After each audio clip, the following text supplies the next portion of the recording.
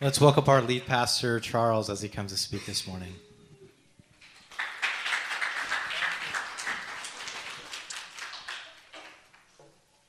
All right. It's good to see you all. Happy New Year. You guys had a good holiday season. I hope you enjoyed some time off or some break, some refresh, some restart. You know, this is a season, New Year is a season when you can look back, reflect on what went right, what could have gone better, try to get a restart on the new year, New Year's resolution and all that, right? Any of you have New Year's resolutions? Like they say, you don't keep them, but we do it anyway, right? We think about what can go better. So in that spirit, as a church, too, we can do the similar things. We're starting a new sermon series called Gospel ReImagined. Because the idea is that, there are some old ideas about faith and gospel that may have worked at one time, but things could have gone better. Don't you agree? Things like crusades, slavery, patriarchy, misogyny. There are some issues that have arisen throughout the history of church. Wouldn't you agree? And we could have done better, right? And so since we know that we could have done better, there are other ideas too that may be very prevalent today in our culture.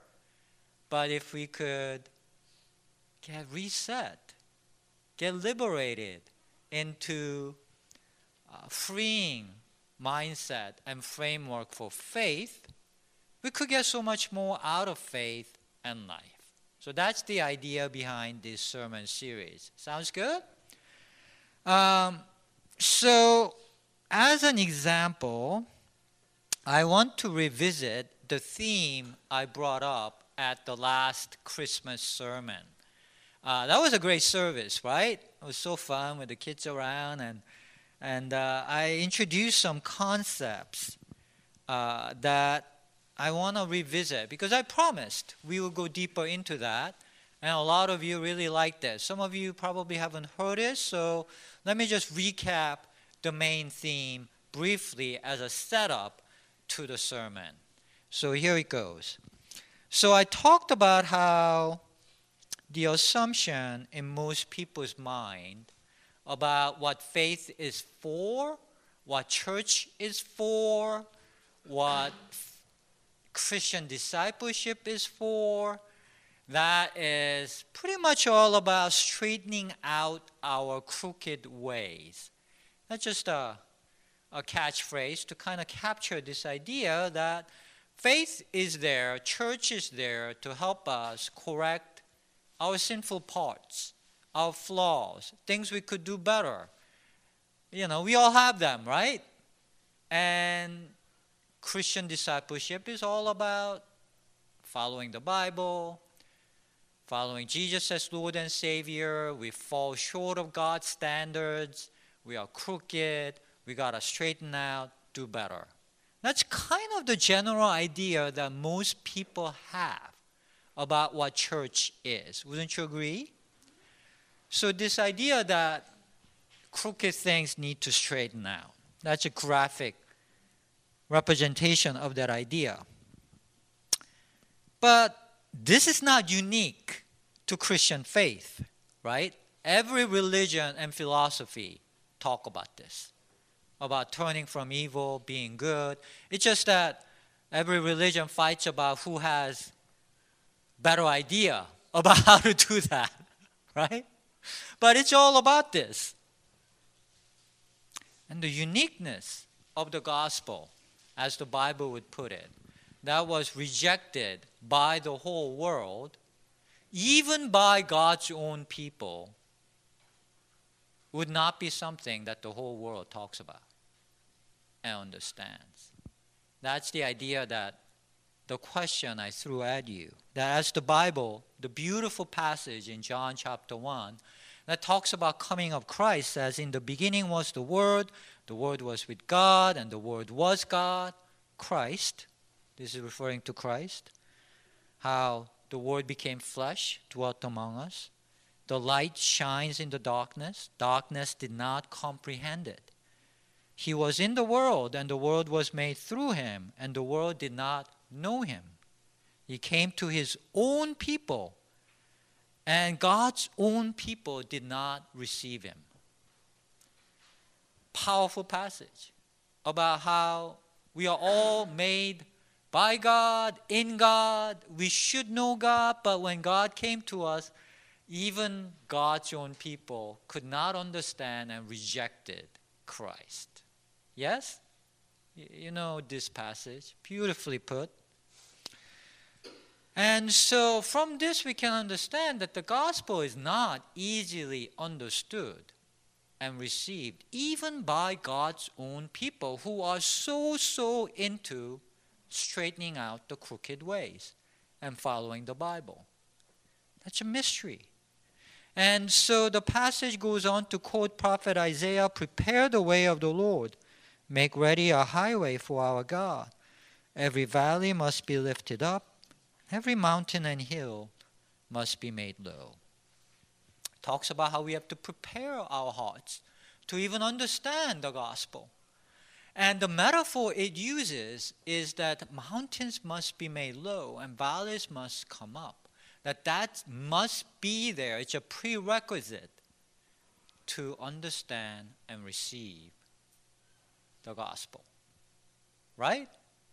Now what's interesting about this is that this is not the right metaphor for straightening out our crooked ways. It's more turned, right? It's that S-curve turns. And low parts have to come up and the high parts have to come down. So it flattens out. It's not about straightening out, it's about flattening out. You get that? That's the choice. Which one is going to be the focus of church and faith to receive the gospel? Is it straightening out the crooked, or is it flattening out the highs and lows? I propose that the Bible teaches us that it's about flattening it out. And that's why it was so hard for the world to receive this. Because the world knows all about being the good guys, turning from evil. The world talks about that all the time, especially church and God's own people. But flattening out, now that's something that's hard for the world, because the world runs on hierarchy. Even church runs on hierarchy, right? Pastors are on top. I'm up here, right? Higher than you guys. You have to listen to me. Missionaries, good people, good Christians are in. Worthless non-Christians are going to hell. This is all low and high. This is flattening all that out. That's not going to go over easy, especially in church. Now we understand why Christ was rejected by God's people. Because he came preaching something that was difficult, allergic, in fact, to the church. So, we have to decide what is our focus is going to be. If we want to understand the gospel or the light from God, receive the light from God, and benefit from it. What will be your focus this year? Will it be focusing on your flaws and straightening it out? And that's a good thing. I'm not saying that's a bad thing. That's a good thing. But what is the focus of faith? This is a choice we must make. So, we will be spending some time in the coming weeks to talk about how all this looks different with Gospel Reimagined. If your focus is on flattening out, then what practical difference does that make? What does it look like? We're going to be pushing into this theme. Sounds good? So, we will begin today with the question that always comes up when I talk about something like this, like flattening out or unconditional love of God. The question comes up, then, how do you motivate yourself?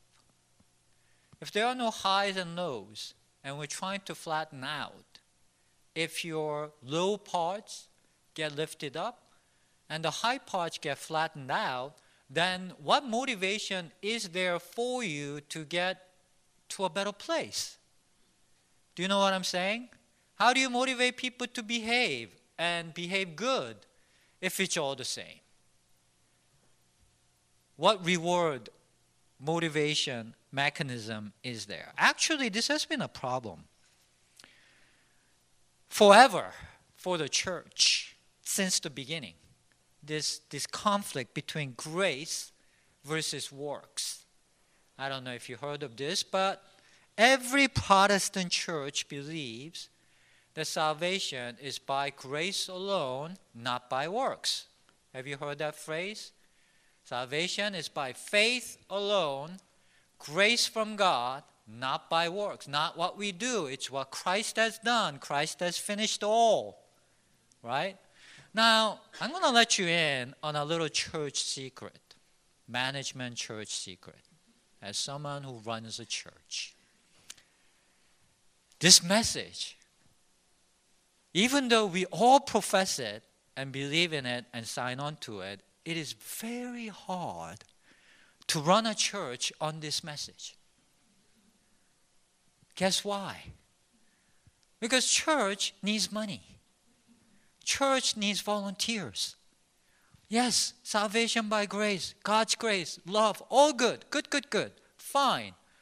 But what's going to pay the bills?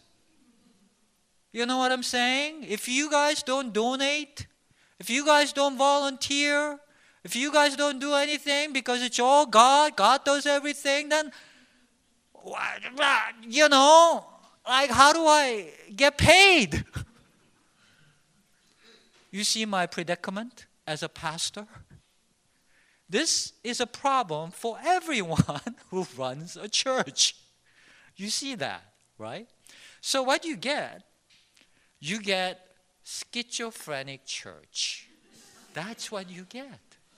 So 1 week you come and you get this message. It's all by grace. Jesus did it all for you. Hallelujah, amen. And then the next week it's all, Jesus died for you. What have you done for him? Especially lately, you lazy bums, you know, come on, get out and give more, do more. Anybody familiar with this? Like, it's just like, it's enough to give you a whiplash. It's like, you know what I'm saying, right? You're familiar with this. A lot of abuse can come from church practices, trying to motivate people to behave and give more and do more. Saying things like there's a special place in heaven for you, you know. You can write your name in the front pew, we'll engrave it. Just give a lot of money, right? Like they create hierarchy as if there are levels of heaven and hell. Yes, salvation is by grace alone, but if you do more, then you get to like a better place in heaven. You heard of 7 circles of hell and heaven? Like there are rankings. That's how you can get motivated. BS, right? Where is that in the Bible? Where is 7 circles of heaven in the Bible? I challenge you, you will not find it. Cracks in the theological foundation can lead to ruinous church practices. A lot of abuse happens because of church needing to squeeze people out of their money. A lot, from obvious to subtle. A lot of abuse. So let's not do that. We're not going to go there in this church. You know, life is too short to use church to make money. There are many other ways to make money. So then, what's the motivation to be good and do God's work? How is this church going to survive and be a community as an entity? What's in it for me? What's in it for you to volunteer, to be part of a church? What's the motivation? Great question. I like to know myself.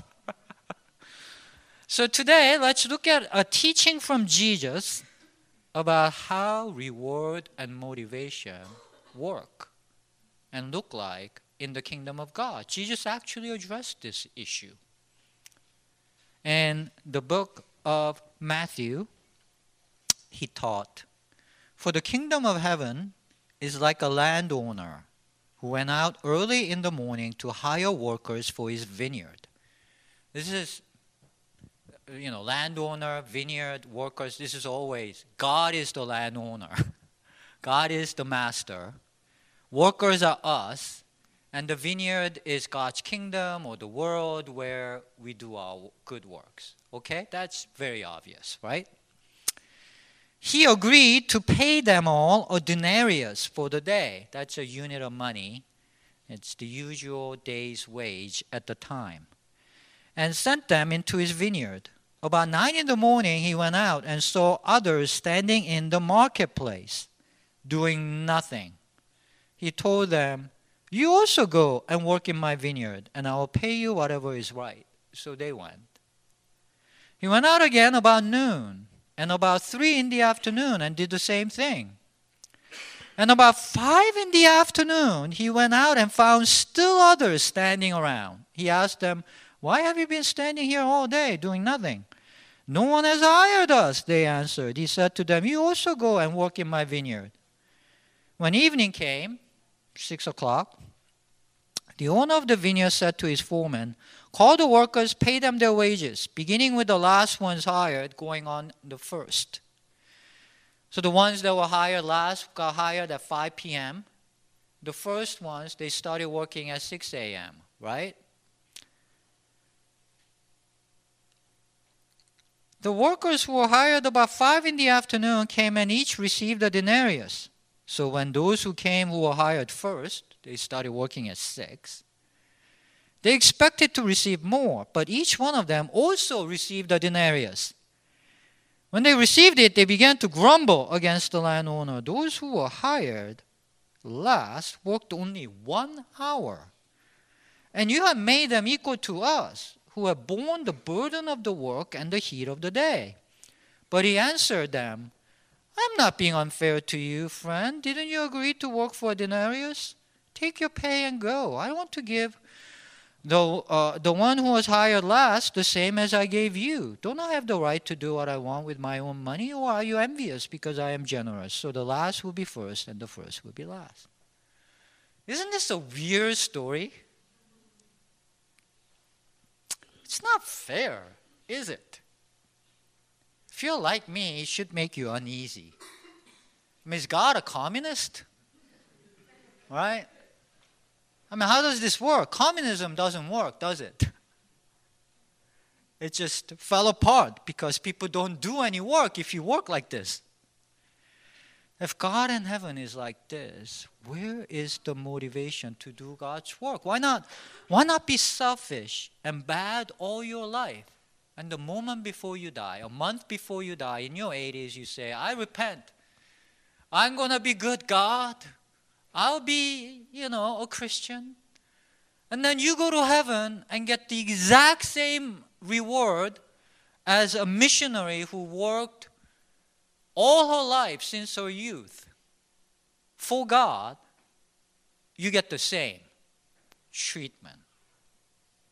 Why? What's in it then? To do any good work, right? What the heck? Excuse my language. This is not a popular passage for pastors like me. I worked for God since my youth. And if I read and taught things like this, it's like, have I been a fool? A sucker, like Trump would say? Have I been just a sucker all my life? What is going on? Don't you think? It's a difficult passage. And I say it's difficult because we think of God's reward as extrinsic. There is this idea that we all have. Like we suffer on earth, we do good work, and then God rewards us with heaven. Different fun things in heaven, whatever it might be. If that's how God's reward works, then yeah, this is a very problematic passage. But the problem goes away if God's reward or matters of faith is more intrinsic and naturally flows and connected. There is a difference between intrinsic and extrinsic reward. Let me try to explain this. If you learn how to add 1 plus 1 equals 2 in pre-K, and you get a candy for reward, that's extrinsic reward. That's arbitrary, because it could have been a chocolate, could have been extra time on Xbox, it could have been anything, right? It's not connected intrinsically and naturally to the learning itself. It's just arbitrarily given to you from outside. That's what it means, extrinsic. The intrinsic reward is that now you know how to add. That's going to come in handy throughout your life. Which reward is greater, a little candy or the ability to add throughout your life? The intrinsic reward is connected to learning itself. It naturally flows. You see that? You learn how to add. Reward is knowing how to add. It's connected. It's not arbitrary. It's like exercising. Nobody gets paid $1 million for exercising regularly, right? There's no extreme. The reward of exercise is that you feel better, your body feels better, you live longer. It's intrinsic, naturally connected to exercise, right? That's why nobody says, why exercise now? I'll exercise right before I die when I'm in my 80s. I mean, that would be like, are you stupid? That's not how this works. Does that make sense? It's like that with God and matters of faith. It's not arbitrary. Reward from God, matters of faith, it's naturally connected, intrinsic. So, what is the reward of faith? The gospel declares that you are worth the life of God incarnate. Believing in that is your faith. That is the denarius everybody gets. That's the reward itself. If you had faith in this, there's going to be tremendous reward that comes to you. You are worth the life of God incarnate. And that flattens everyone's worth. Everyone gets the same thing, the life of God incarnate. That's the denarius. If you really believed it and took it in, there's no high part, things that you're proud of that you can point to and say, that's what makes me worthy, or at least worthier than all those losers out there. Or the low parts that make you ashamed and worthless. You cannot hold on to that if you're worth the life of God incarnate. It's as if someone sends you $1 trillion. Someone wires you $1 trillion into your bank account. And you go out and you work hard and you made $200 that day. So you come back and you say to God, God, I made $200. I worked so hard for you and got $200. And I like, great, isn't this great? I'm better than everybody else. And God's going to go, did the money come? Did you get the $1 trillion? Right? I mean, did it hit your account? Did you check your account? Did it really come? Because who cares about $200, right? If somebody, well, let alone $1 trillion, if somebody sent you $1 billion, or you won the mega jackpot and you got $1 billion, are you going to really care about that day you made a $200 by working? You're not going to care, right? It doesn't matter. It doesn't add or subtract, right? The gospel humbles us. It makes nothing out of every high part we are so proud of. And it makes everything out of who you are, including the low parts that you are ashamed of. Everything that makes up who you are worth the life of God incarnate. That's like receiving $1 trillion in the bank account. This is why the passage concludes the last will be first and the first will be last. It's all flat. Many people draw moralizing lessons from this. The last is first, so you have to be humble. So you just go around and you go, I am the last, I am the last, I will take the lowest seat, because we all want to be first. You know what I'm saying? At least pretend to be the last because you want to be first. Well, that just makes a mockery of this teaching, doesn't it? No, the point is, it's all flat. It's not that the last is first, so be last, so you can be first. I mean, what the heck? That's just going back to the hierarchy again, right? The gospel makes nothing and everything out of all of us. We have to take this in. And if you take this in, the $1 trillion hits your account. The benefits start flowing immediately. Your worth is secured. So you feel less anxiety. Because your lows don't crush you anymore. What do you have to worry about? And you're not so obsessed about getting those highs. It doesn't mean your worth gets... I mean, it's nice to have these things so you can go for it. I go for nice things in life. It's nice to have nice things. But it doesn't mean that my worth is on the balance, so I don't go crazy. I don't have to go crazy over these things. You get more freedom to be yourself. Because it doesn't, like these highs and lows don't grab you and choke you every second of your life. And your good works will flow out of this conviction. If you believed every single person around you is worth the life of God incarnate, then you will treat them with respect. You will not demean them. You will feel like stealing or hurting them because you want to benefit would seem stupid to you. Because we are all worth so much. Why would you do that?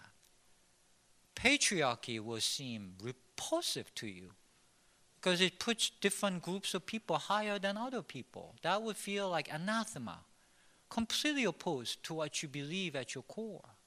Misogyny will become impossible for you. Slavery will become like, oh my God, why would you put some groups of people in that category? You would have known slavery was wrong even 1,000 years ago when everybody, including the church, supported slavery. You would know it was not God's will. Right? Because it flattens everyone's worth out. The light of God will shine from you, through you, in you. Your life will just become so much better. And that's why the earlier you get it, the better it is. Working in the vineyard is working out of this conviction. And if you have worked out of this conviction from your youth, well, you benefited. You are the one who benefited. You don't go to God and go, it's not fair. Yeah, it's not fair. You got it early. So it was in your favor that you got it early. You get that? So let me give you some practical suggestions on getting in on this. Develop a prayer life around flattening your self-image. Don't get so focused on your prayer life about, oh God, I'm so sinful. I got this problem, I got that problem. God already knows, okay? God knows everything that is wrong with you. You don't have to inform God as if it's new information to God. God is so much more aware of all that's wrong with you than you are. So you don't have to go oh, I have to tell you. That's, God's like, it's already, Christ died for, that's already we already worked on this. Christ died for you on this one, that's done. So focus more on letting go of your highs and lows, because all sin flows from that anyway. Why are we sinful? Because we want the high and we're so insecure about the lows. So that's why we do all this stupid stuff that's bad for us. Right? Go to the root. Highs and lows are what leads to sin. So flatten it out. Be more secure in your worth. Ask God. Ask the Holy Spirit to fill you up with agape love of God that lifts you up from the low and take you down from the high. God will do it. This is one prayer God will always answer, because God is agape. Ask God to fill you up with agape. God will come, fill you up, and help you secure your mind and heart in God's love for you and God's value for you. Amen? Second, try to figure out if the environment you are in is really toxic in terms of flattening out your worth. And try to you can't escape it. The world runs on this. So you have to live in this, but realize you need some detox periods and detox areas. We are like alcoholics living in a liquor store. Okay? It's not a good environment out there. Like in your jobs, at your home. Just try to gauge, how toxic is this job? For example, you have to perform in your job or you'll get fired, right? That's how it works, and that is fair. If someone pays you, you do have to perform. But does it get to the place where